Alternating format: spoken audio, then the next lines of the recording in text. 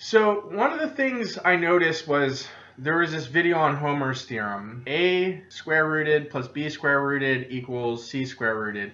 And they said isosceles triangle. Let's not use isosceles triangle. Let's use a right triangle. Let's just say it's the Pythagorean theorem being square rooted across the entire thing. Now I understand according to math there's supposed to be multiple variants, like negative answers too, which might account for this. I don't know. But let's just look at the positive answers. A square rooted plus B square rooted equals C square rooted. It doesn't equal that. It even kind of breaks down in A plus B equals C. If there wouldn't have been a Pythagorean theorem created if A plus B equals C, if you could get the hypotenuse of a triangle by adding A and B together, you wouldn't have gotten it. So this is important that I think that we think about math this way, and this is one of the reasons why I think math is so difficult for young people to understand, is because some of it is just pure deduction. It is just purely using deductive logic to kind of come out with these rote formulas that don't really make sense in the real world. And I'm sure mathematicians have figured this out, and I'm not breaking any new ground here, because if I am, I'd be pretty concerned. So I think, generally speaking, when you get up to higher mathematics, it's no longer simple equations like A plus B equals C. It's more the way the math applies to reality. And a good example of this I was looking at is actually Euclid's 35th law in his third book, which is called the law of intersecting chords theorem. And I was looking at this and I was struggling to understand it. I was like, how is this possible? Because according to it, two lines intersecting on a circle at their point, the rectangles of the lines should always be equal. I'm thinking to myself, well, that's not true. If you have a line of 6 inches, say, and a line of 4 inches, say, the rectangle of the line of 6 inches is 9 and the rectangle of the line of 4 inches is 8. They're not equal. And it really baffled my mind because it's like, this doesn't make any sense, until I realized the rectangle was the entire circle. So if you account for that, the lines are equal, and that both sides of the circle, both hemispheres of the circle, no matter how many lines you draw, the rectangle is always equal because the circle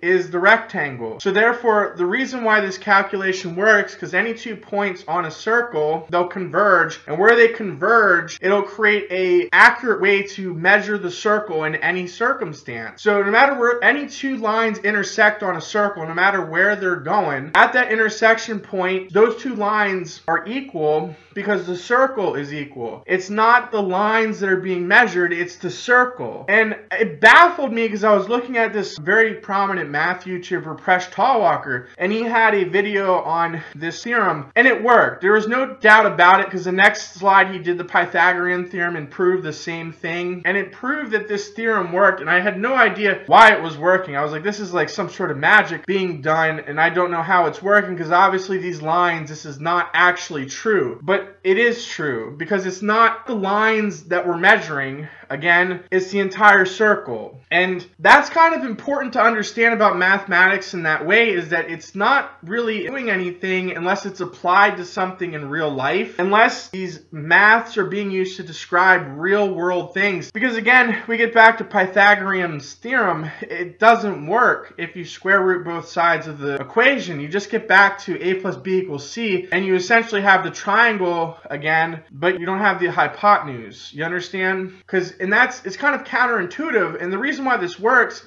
is because A squared plus B squared will equal C squared, and that's the important, because if you take 2 right triangles and put them together, you can see how the Pythagorean theorem works in an intuitive way. Another way is squaring the sides and putting squares on the edges of the triangle. That's another good way of viewing it. This gets into math needs to be related to something in the real world. And not to say that algebra is bad, because algebra is not. We learn a lot of really neat ways of figuring this stuff out. But at a higher level of math, and I just learned this, and I guarantee you I'm not the first to figure it out. I'm just the one dumb enough to come up to it on his own. It has to be applied to something in the real world. It has to actually have some sort of extant way of manifesting itself. Otherwise, they're just pure deductions, which can actually be not useful anymore, such as the case of Homer's theorem, where you have this square root of A plus square root of B equals square root of C. It doesn't mean anything. And really, algebra works because we have real world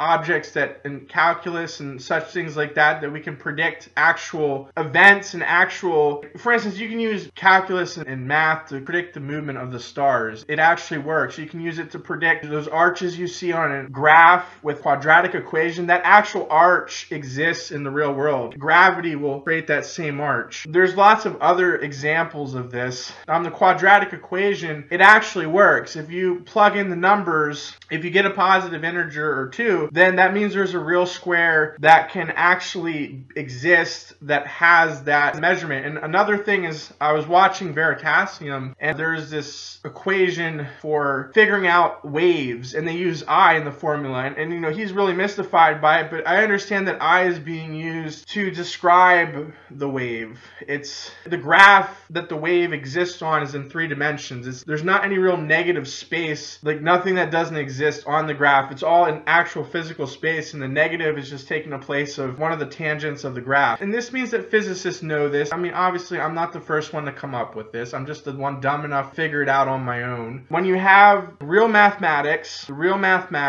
are going to be rooted in something real.